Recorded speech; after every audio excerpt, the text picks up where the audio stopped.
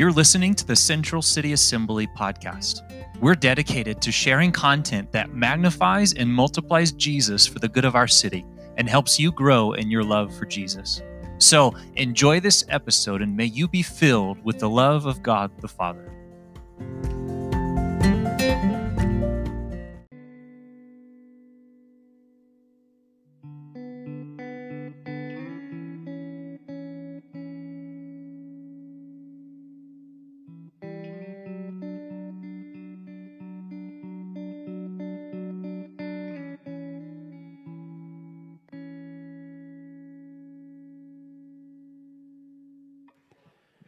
Happy Easter, church family. Happy Resurrection Sunday.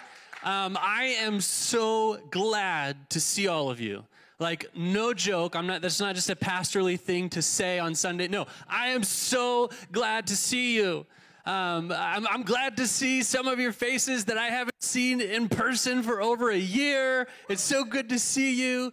Church family joining us online, I can't see you, but I'm imagining all your faces in my mind. I am so glad to see you. So thankful that you would choose to come and worship and celebrate the resurrection of Jesus with us, with CCA, our church family. And what I want you to do is, I want you to turn to somebody sitting next to you and say, I'm glad to see you. Maybe somebody else next to you. I'm glad to see you. If you're online, I'm glad to see you. Now, I want you to think about that phrase. I'm glad to see you, okay?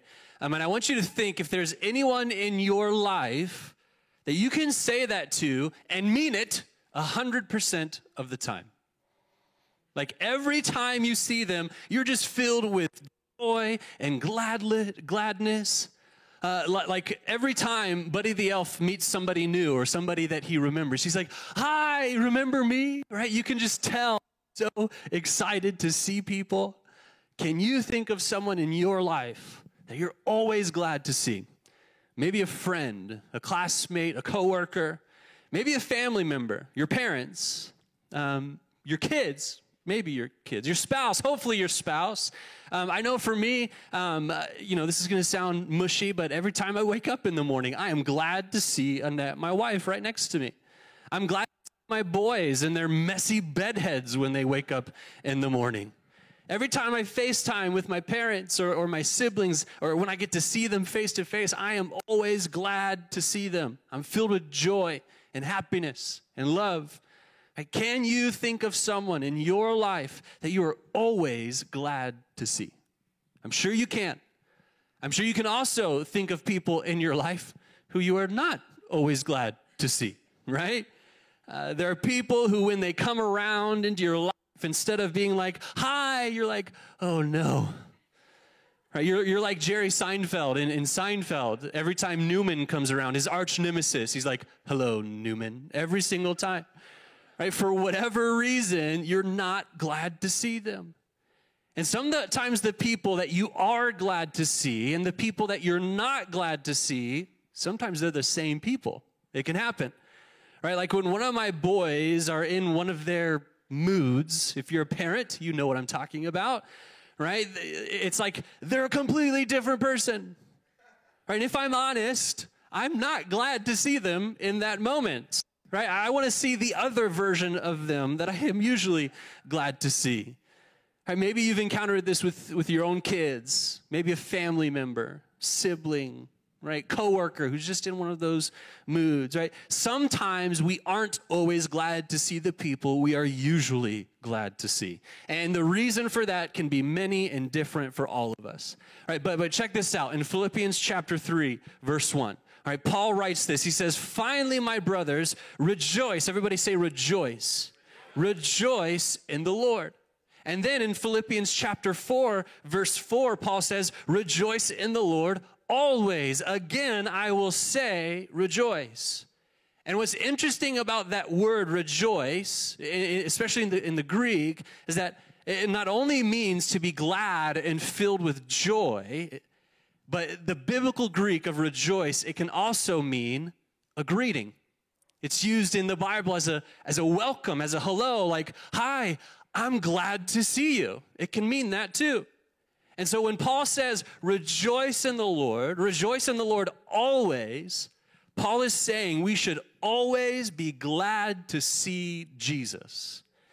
Right now, I know we might not see Jesus with our physical eyes. It's not impossible. There are stories of people who've seen Jesus face to face. I mean, Paul, he saw the resurrected Jesus with his own eyes. Right? So it's possible, but we might not see Jesus with our own physical eyes all the time, but we can see him in a sense when we read about him in the scriptures. We can see and experience Jesus when we pray, when we worship. We can see Jesus when we think about him or meditate on who he is.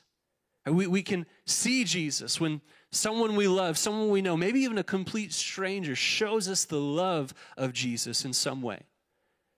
Right? And my question to you this morning, main question for you this morning is, when you see Jesus in this way, are you always glad to see him? Do you rejoice in the Lord always?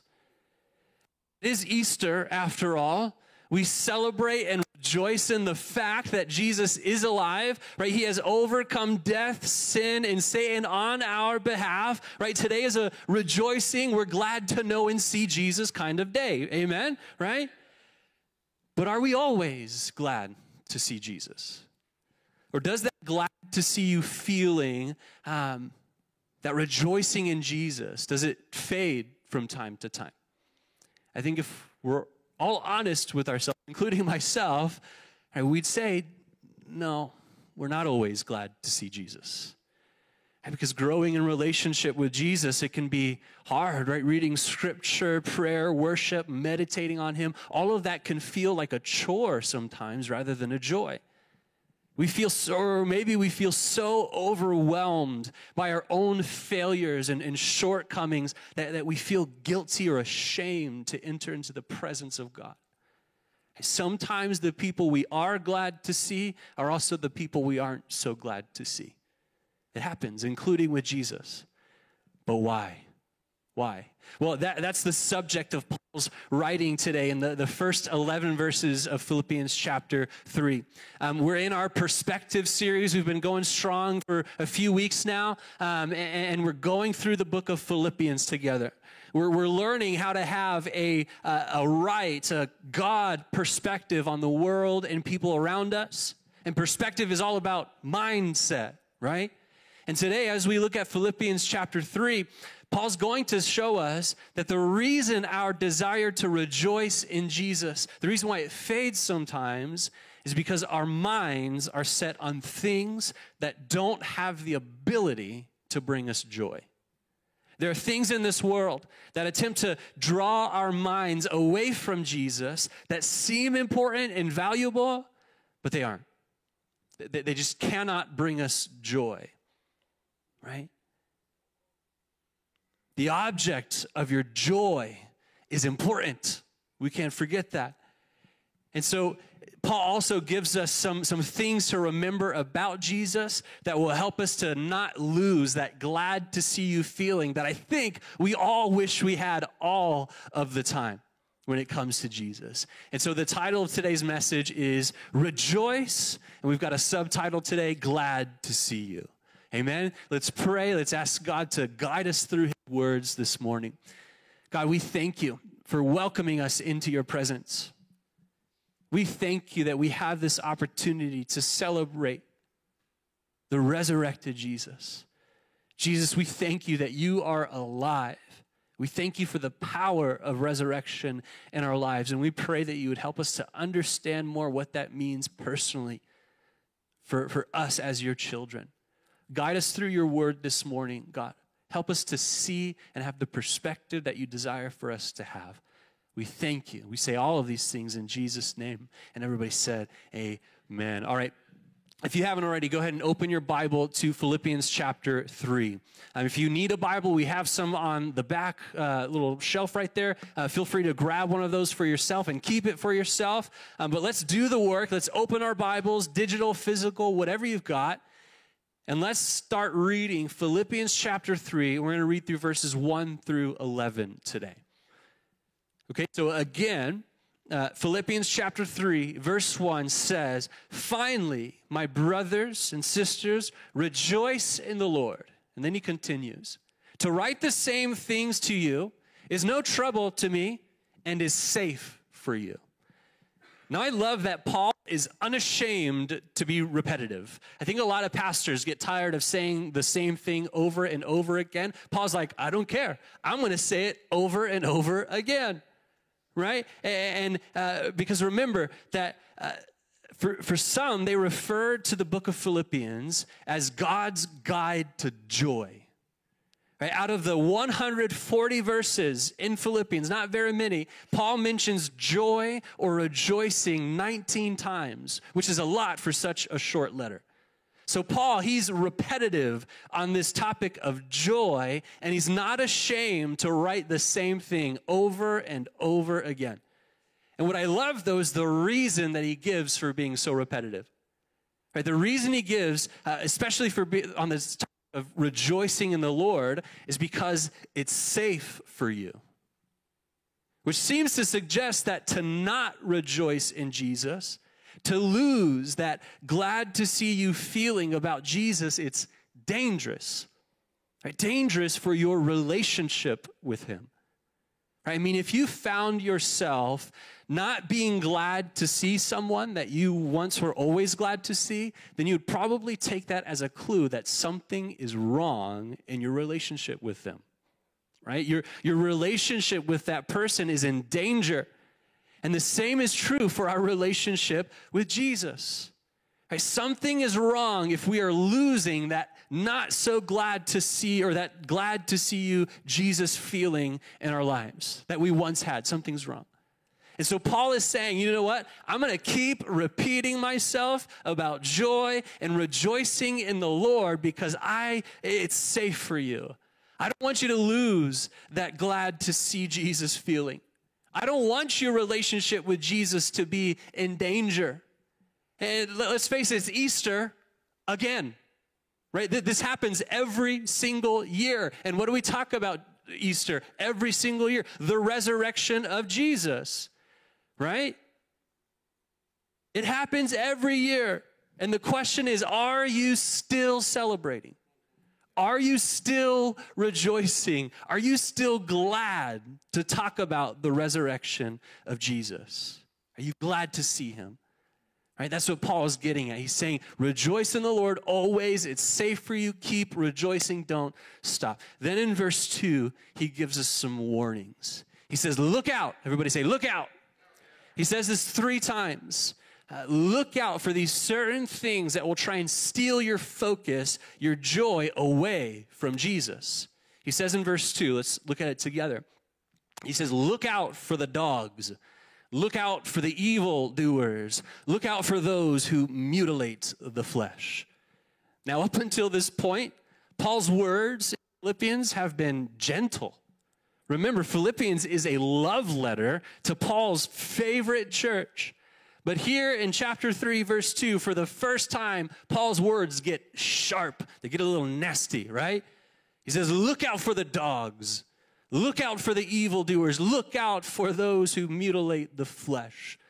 The tone of his writing here is so different from the rest of the letter, which I appreciate because you want your warnings to be sharp and jarring and shocking to you, because you don't want to miss warnings. It could lead to bad things. So I appreciate Paul's change in tone here, but what the heck is he talking about? Dogs, evildoers, mutilators of the flesh, right? Warnings are only good if you understand the warnings, right? This is totally random, but I remember somebody driving in Canada or something, and they said, don't let moose lick your cars. And he wasn't from Canada. He's like, what do I do with that? I don't understand this warning. Anyways, that wasn't in my writing. Let's go. Okay, so these dogs, right? These evildoers and mutilators, they're actually the same group of people. A group of people referred to as the Judaizers. Now, these Judaizers, it's not the name of a band. It might be a good name for a band if you want to jot that one down, Luke. But they were a group of ethnically Jewish people who had come to faith in Jesus. right? But they believe that in order to be truly saved, in order to be truly a member of God's family, God's chosen people, you essentially had to become Jewish. Believing in Jesus was a good start, but you also had to follow the Old Testament Jewish laws and rituals. You had to stop eating certain foods. Grown men had to be circumcised, right? Which if you were already a follower or already Jewish, who became a Christian, then all of these things weren't that big of a deal. But faith in Jesus isn't just for Jewish people, right? But for all people from every nation, tribe, and tongue. And so these Judaizers, they were going around telling Gentiles, non-Jewish people, that yes, it's good that you believe in Jesus, but if you really want to be saved, if you really want to be a part of the family of God, you also have to stop eating certain foods. Sorry, you can't eat bacon anymore. Right? They had to follow certain laws like those pertaining to the Sabbath. And grown men, in order to come to faith, they had to be circumcised. If you ask me, it's not a very good marketing campaign for Christianity, right? But we know from Scripture that Jesus, through his perfect life, already fulfilled the law so that we don't have to. Not that we throw away the Old Testament and 10 Commandments. All of those are good ideas, but our salvation is not dependent upon those. Right? We are saved by faith. By believing in Jesus as our risen Savior and Lord. Right? That's part of the rejoicing and joy that we have as followers of Jesus. We're no longer bound by those laws to be accepted and loved by God anymore. We can eat bacon freely without any guilt. Right? Men don't have to be circumcised. Rejoice, right? Thank you, Jesus. And that's what Paul emphasized in sharing the gospel everywhere he went. Right? Works cannot save you, he would say. Laws cannot save you. Only faith in Jesus can. Right? Salvation is a free gift of grace from God that has been bought and paid for by the blood of his Son, Jesus. Right? And if you accept that gift for yourself, then you're saved. You're part of the family of God. That's it. But the Judaizers would follow Paul around, telling his churches that he planted, that they were not truly saved. They were not truly members of the family of God unless they did all these other things. And instead of focusing on rejoicing in Jesus and Jesus alone, the Judaizers were drawing people's focus and joy away from simply loving Jesus.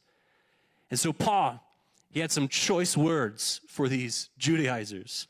He calls them dogs, which is a term that Jewish people used for Gentiles, non-Jewish people. During Paul's time, dogs were not pets. They were more like vermin in the community. They were not allowed in the house with the family. They were unclean.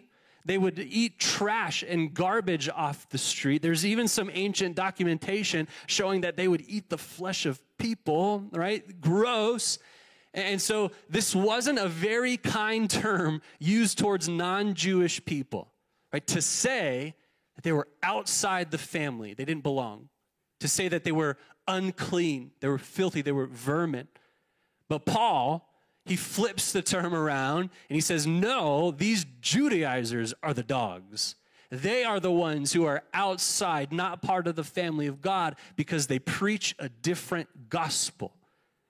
Right? He calls them evildoers because they emphasized good works, but it was actually bad works that they were doing. Right? They had to do these things in order to be saved, making Christianity a works-based faith, which again is not the true gospel of Jesus. And thirdly, he calls them flesh mutilators, because they told men that unless they were circumcised, unless they mutilated their flesh in this way, they weren't truly saved. Can you imagine if I implemented these rules? All of you would leave, right? And the point of Paul's sharp words is to warn us that these things, these false teachings, will not and cannot bring us true joy. Right? They can't. But that they'll actually draw us away from Jesus. If we focus on rules and laws and rituals, they won't help our relationship with Jesus. They will hurt our relationship with Jesus. And you might think, well, I know my salvation doesn't depend on following the Old Testament law anymore. I gladly enjoy bacon. I know I don't have to be circumcised to be a member of the family of God. Thank God. But you know what? I think for some of us, we have a habit of imposing our own laws and rituals, rules on ourselves and also on others. I think we sometimes feel like we have to do things and work and strive in order to be accepted by God. And we feel like we have to earn our righteousness, our forgiveness, our salvation. We have to clean ourselves up, be good before we enter into the presence of God. But Paul is saying, no, look out for those things. That's not the true gospel of Jesus. If you focus on trying to earn your salvation on your own, you're going to lose that rejoicing, that glad to see Jesus feeling that we all want to have. So in verse 3, Paul, he drops the new perspective. And he says in verse 3, for we are the circumcision who worship by the Spirit of God and glory or boast in Christ Jesus and put no confidence in the flesh. Circumcision is no longer about the flesh, but about the heart. It's about our spirits. Our mark that shows that we are part of the family of God has nothing to do with skin. It has everything to do with spirit, right? It's because we have the Spirit of God in us and we worship God by that Spirit. Being a Christian means that we glory or boast in who Jesus is and what he's done for us, not in what we can do for ourselves. And we put no confidence in the flesh, in our own strength, our own ability to save ourselves. Jesus has done it all for us. And if that is our focus, that Jesus lived the life I couldn't, he died the death that I should have, and he rose from the dead all for my benefit, then when we think of Jesus on these terms, we will always rejoice. We will always be glad to see Jesus. And so if you find yourself today, or maybe recently, losing that glad to see you feeling in Jesus, it's time to ask yourself and reflect, what are you focusing on? What are you striving for? Are you focused on self and your own self-righteousness? Are you striving to earn something that has already been checked? Hello? Right? Listen, you don't have to beat yourself up to earn your forgiveness anymore. Right? Jesus already took the beating. His flesh was already mutilated so that you are forgiven right now. Right? Simply worship Jesus in the Spirit of God. Glory and boast in Jesus and what he's done. Put your confidence in him and him alone, and you'll always rejoice in him. You'll always be glad to see him. That's what Paul's saying. And what I love about Paul and sharing these warnings and sharing this teaching is that he speaks from a been there, done that, and it didn't work kind of experience. Paul sets himself up as an example from his own personal story, which has a powerful effect of really driving his points home. Paul's not speaking from an outsider looking in. He's essentially speaking from a position of being a Judaizer himself. All right, so after saying that we put no confidence in the flesh in verse 3, let's look at verse 4. Paul says, though I myself have reason for confidence in the flesh also, if anyone else thinks he has reason for confidence in the flesh, hey, I have more. Now, this sounds like Paul is saying the exact opposite of what he just said in verse 3, right?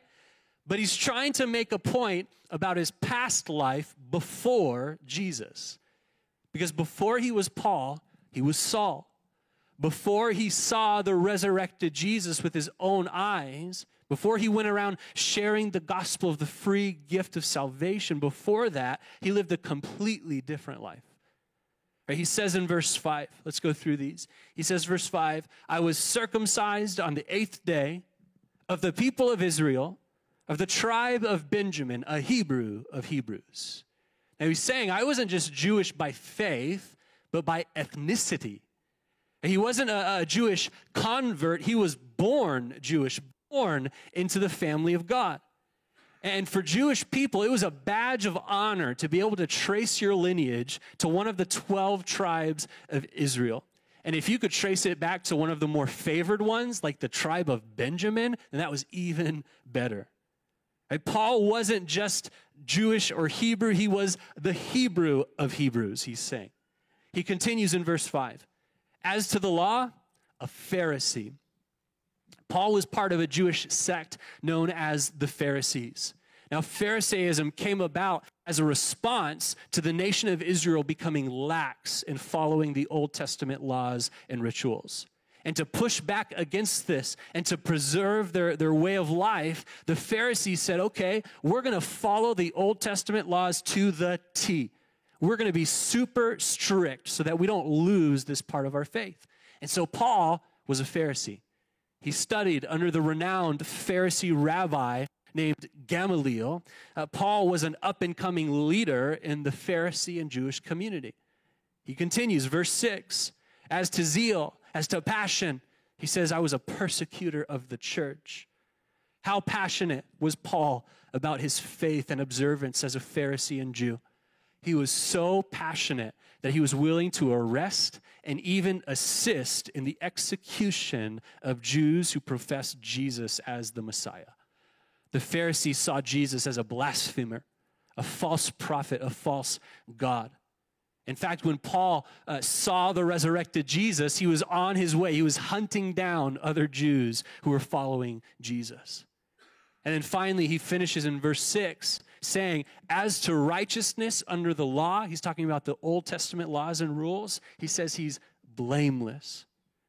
Right? Paul followed the Old Testament laws and rituals to the T. Paul doesn't mean that he was without sin or that he never messed up. But if he did sin, if he did mess up, he was quick to turn around, do whatever he had to do, a sacrifice, cleanliness ritual, whatever, in order to be seen blameless in the eyes of God again. And the point he's making is that if there are any Jewish people who can boast about their achievements, their faithfulness to God and the law and their passion of being in the family of God, then it's him. He's saying, there's no one like me. Right? He was the best, a model example of what it means to be Jewish. Everything that the Judaizers were saying to do, Paul did it, right? But what did he gain from that kind of faith and lifestyle? Verse 7, but whatever gain I had, I counted as loss for the sake of Christ. All of his accomplishments and achievements to be seen as holy and righteous in God's eyes, to be the best Jew he could be, he says it amounted to nothing compared to the glorious life, death, and resurrection of Jesus on his behalf.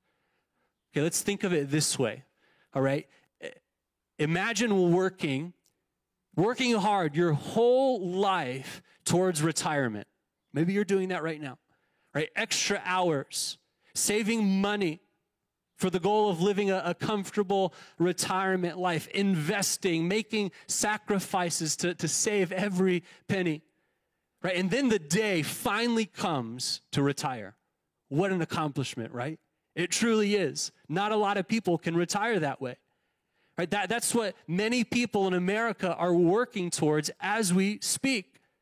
Okay, but what if on the day of your retirement, someone came up to you and said, hey, you can live off of what you've done and built up for decades, or how about I fund your retirement for you? I'll pay for everything. You'll have so much money that you won't even have to worry about that shrinking nest egg. You'll be able to travel, do all of these kinds of things. You'll have way more with me funding your retirement than you would have with anything that you've done for yourself. Wow. But you have to give up everything you've worked for over the past decades. Can you imagine that? Some of you are like, yeah, let's do it, right? Which would you choose? Which is better? Right? How would you feel about the many years of hard work and striving compared to what this person is offering you? Which would be worth more to you?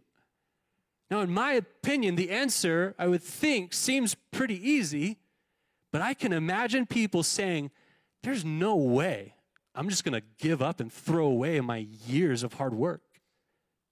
Right? There's no way I'm just going to throw all of that away. I worked hard for that. I can imagine people choosing that. And I think when it comes to faith and salvation, there are some people who would choose their way over Jesus' way. They would choose work and striving over the free gift of salvation. But Paul's saying, no way. No way. Verse 7, but whatever gain I had in that old life, right, I counted as loss for the sake of Christ in this new life. Verse 8, indeed, I count everything as loss because of the surpassing worth of knowing Christ Jesus my Lord. He's saying knowing Jesus and knowing the life and the salvation he freely offers is way more valuable. Right? It's worth way more than anything I can do and have done for myself. He keeps going, for his sake, I have suffered the loss of all things and count them as rubbish. A modern translation of that word is crap, okay? He counts it as garbage, as filth, in order that I may gain Christ. This is a no-brainer for Paul, right? And he's hoping that his readers see it as a no-brainer too. He's saying you can choose the self-righteous, self-striving way of the Judaizers. It's not actually going to bring you joy. Or you can go the way of rejoicing in Jesus always. You can live off of whatever you think you can do for yourself, or you can live off of what Jesus has already done for you through his life, death, and resurrection. And then Paul goes on to say in verse 9, to talk about all that there is to gain in Christ Jesus. He says that I may gain Christ, verse 9, and be found in him. I love this so much. He's talking about identity. Right? Paul found himself, his true identity as a child of God in Jesus. How many people do you know who are working and striving to figure out who they are? Their identity, they're building their brand, their platform, right? How many people do you know are doing that? Paul's saying, you know what? It was so easy for me when I gave my life to Jesus. It was so easy to find my identity in him. Paul keeps going in verse 9. What else do we gain in Christ? He says, not having a righteousness of my own that comes from the law, but that which comes through faith in Christ. Righteousness from God that depends on faith. I think I need some batteries, Caitlin. Or Luke, thank you.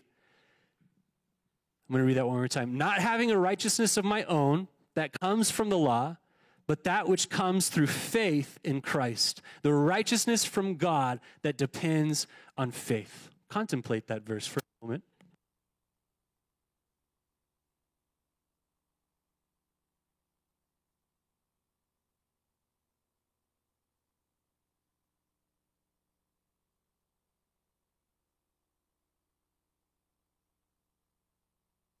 What'd you think of that verse? Yep. The point of this verse right here, and what I get from this, and what I believe full-heartedly, is that every person wants to be seen as right and righteous. Everybody. Everyone wants to be seen as good. They want to see their way of life as the right way. Right? Righteousness is not a religious matter, it's a human matter. And again, Paul is saying, you can choose to make self-righteous by following religious laws. And for our day and age today, you can choose to be righteous by following the culture's laws. Let's face it, the world around us has a much different standard for what it means to be righteous. Right? What causes are you following? What are you posting on Facebook? What do you believe? Right? Because the world today has its own standard. Right? There's no way we can keep up with it all either. Right? That's righteousness on your own. Or can choose the kind of righteousness that comes simply through faith in Jesus. A true righteousness from a righteous God that depends on faith and not works. You choose, Paul is saying. What else can we gain from Christ? Verse 10, he says that I may know him and the power of his resurrection. Right? When we gain Christ, we gain a friend. We gain someone that we can know intimately and they know us back. Not many people have that, but you can have that in Jesus. In Christ, we also understand better the power of Jesus' resurrection. This is an Easter message, okay? Right? We understand the power of Jesus' resurrection. Why is Jesus' resurrection so important and powerful? Why do we celebrate Easter? Well, through resurrection from the dead, Jesus proves he is who he says he is. Right? The Messiah, Savior of the world, the Son of God. Right? But a resurrected, living Jesus also means that he's able to follow through with all of the promises he made while here on earth. Right? Jesus promised abundant life. He promised provision. He promised acceptance. He promised that he would always be with us. He promised joy. He promised favor and blessing. And guess what? A dead person can't make good on their promises, but a living, resurrected person can, and that's Jesus. Right? And the fact that Jesus conquered death, it proves that he's powerful enough to fulfill all of those promises. That's the power of Jesus' resurrection. Right? Verse 10 again, that I may know him and the power of his resurrection and may share his suffering, becoming like him in death. As much as we don't want to hear that, Jesus also promised that we will experience trials and suffering. Whether you follow Jesus or not, you're going to experience trials and suffering. But when we follow, we partner with him to build his kingdom on earth, which is counter to the culture, the world kingdom, you're going to face some pushback. You're going to face some persecution and suffering. But get this, only Jesus can promise that our suffering won't be for nothing. Only Jesus can do that. Right? So you can take chances and risks in the world, but there's no guarantee that they will pay off. But with Jesus, he guarantees that the suffering we endure will pay off because his resurrection means our resurrection. And not just in a spiritual sense, but in a physical sense. Verse 11, that by any means possible I may attain the resurrection from the dead. Because Jesus is alive, our death, when we leave this earth, does not end there. We have hope and confidence that we will be truly resurrected to life again. Right? There's hope and purpose for this life. It leads to something incredibly amazing that we can't fully imagine right now. It's hard for us to imagine and even believe, but Jesus promises it because Jesus' resurrection is our resurrection. And so when I remember all that I have to gain in Jesus, when I remember who he is and what he's done for me, when I remember all that he's done is way better than anything I can do in my own power and strength, when I remember that my identity is formed and found in Christ, when I remember that I have true righteousness, when I remember that I have a friend in Jesus, that my suffering and difficulties in this life aren't for nothing, when I remember that I have the promise and the power of resurrection in my own life, that this is one amazing thing stacked on top of one another, so many. And when I remember those things, I'm blown away. I'm overjoyed. I'm glad to see and know Jesus in my life. And when I find that glad to see you feeling starting to fade, it happens to all of us. When I start to see my faith as a chore rather than a joy, Paul's encouragement in that moment, in these verses, is to remember and rejoice in Jesus. Set your focus on him again and resurrect your joy again. Right? And that's the encouragement we have today on this Easter Resurrection Sunday. Right? We shouldn't grow tired of hearing the resurrection story every single year, but we should embrace it and see it as safe for us. It protects our joy. Right, so as we close, are you still rejoicing in Jesus this Easter? Are you still glad to see Jesus? Well, if you still need a little more encouraging after all of that, after all those 11 verses, I've got one more thing for you to think about right here. Right, because on the first Easter Sunday, over 2,000 years ago, we know this story well, but two women, both named Mary, who loved Jesus so much, right, they went to see him in his tomb after he died. I think about that. They missed being so near to Jesus so much that even just being by his tomb was enough for them.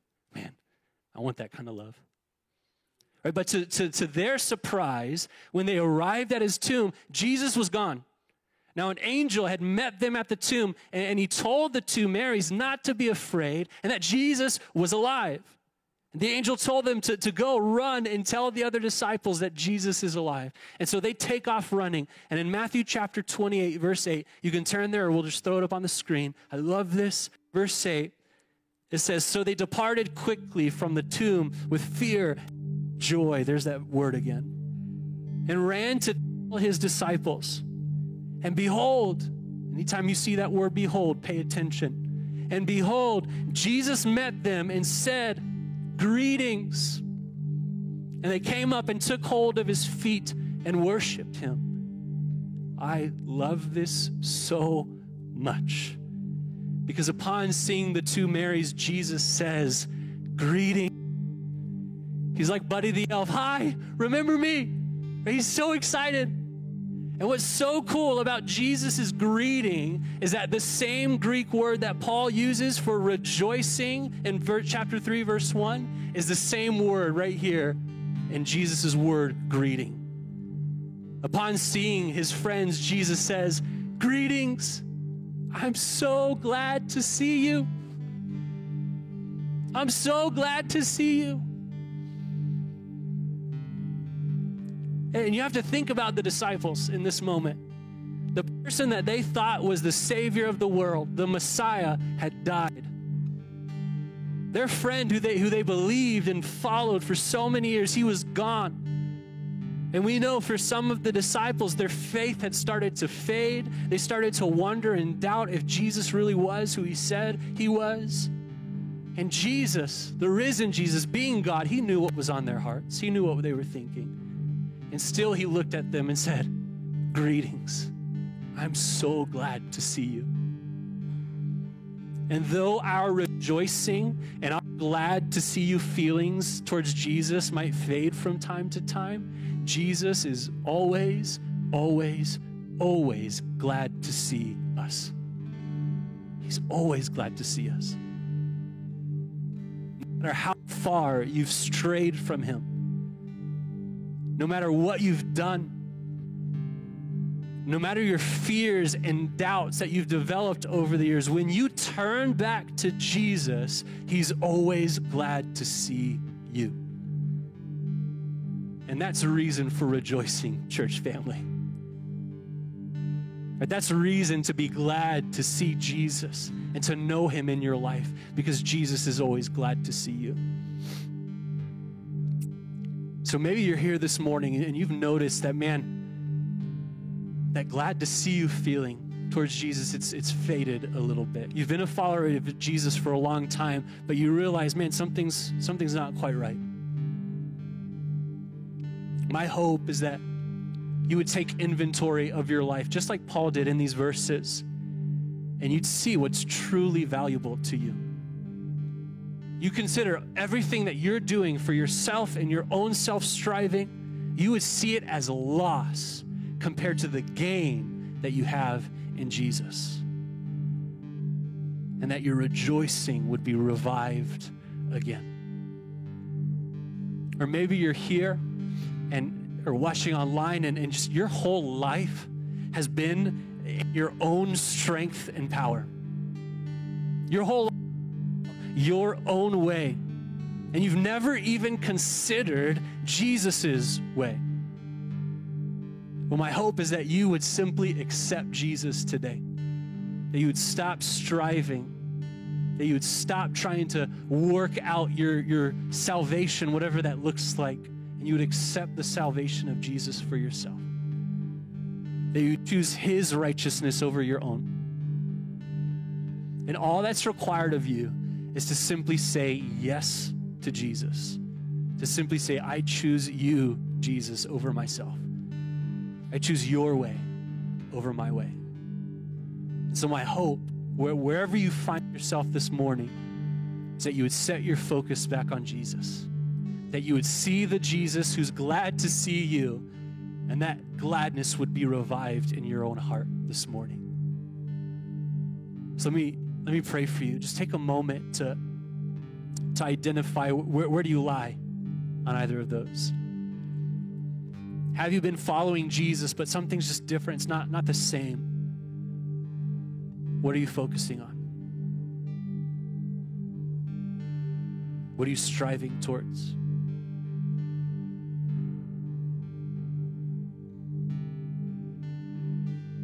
If you're not a follower of Jesus, if you don't identify as a Christian, and you've just been going your own way, how's that working out for you?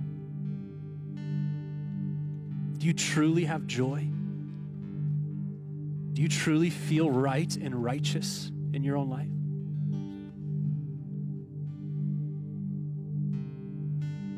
Wherever you are, the solution is the same. Turn back to Jesus. Rejoice in the Lord. Give your life to Jesus. Choose his way over your way. He promises you will have joy. So, Father, I pray that you would begin to do a mighty work in our lives. Jesus, by your resurrection power, I pray that you would resurrect joy in our lives, rejoicing in our lives towards you, Jesus. That where that joy has grown, I speak resurrection power over that joy in your life right now. I say, come back alive in the name of Jesus. Receive Jesus' work in his life, death, and resurrection for yourself freely in Jesus' name. And God, I pray that as we leave this place and prepare to go out into the world around us, everywhere we go, we'd be happy to see you there. Everywhere we go, we rejoice in knowing that you, Jesus, are with us. That when we wake up in the morning, the first thing that we'd want to do is be with you, Jesus. To pray, to read scripture, to worship, whatever it is, to think about you. But that gladness would never fade in the name of Jesus. So would you help us, God? Resurrect that joy in us again. We thank you, we love you. It's in Jesus' name we pray. Amen. Amen. So as usual, I want to give you some questions to think about. So we can go ahead and throw those questions up. We're going to do things a little differently this week, so I encourage you, write these down quickly or take a picture, take a screenshot. At the end, we usually take some time to reflect on these questions, but I'd like to go through communion with you this morning. We just don't have a whole lot of time. So really take these questions, think about them throughout the week for yourself, or be a part of a growth group where you can dive into these questions with your church family, okay? So question 1, what do you think causes your rejoicing in Jesus to fade from time to time? Number 2, what is it about Jesus that brings you joy, that makes you happy to know and see him in your life? Number 3, this is a question but also a challenge. Who in your life can you lean on to help you remember Jesus when your faith starts to fade? If you don't know anybody, find somebody. I can help you, okay? Number 4, what will you do this week to help you revive your rejoicing in Jesus? Amen. Thank you for listening. If you are blessed by this episode and would like to help us create more content that magnifies and multiplies Jesus, would you consider giving a financial gift of any amount today? Whatever you give will go towards building the kingdom of God in the lives of people all over the world. Thank you for your support, and we pray many blessings over you.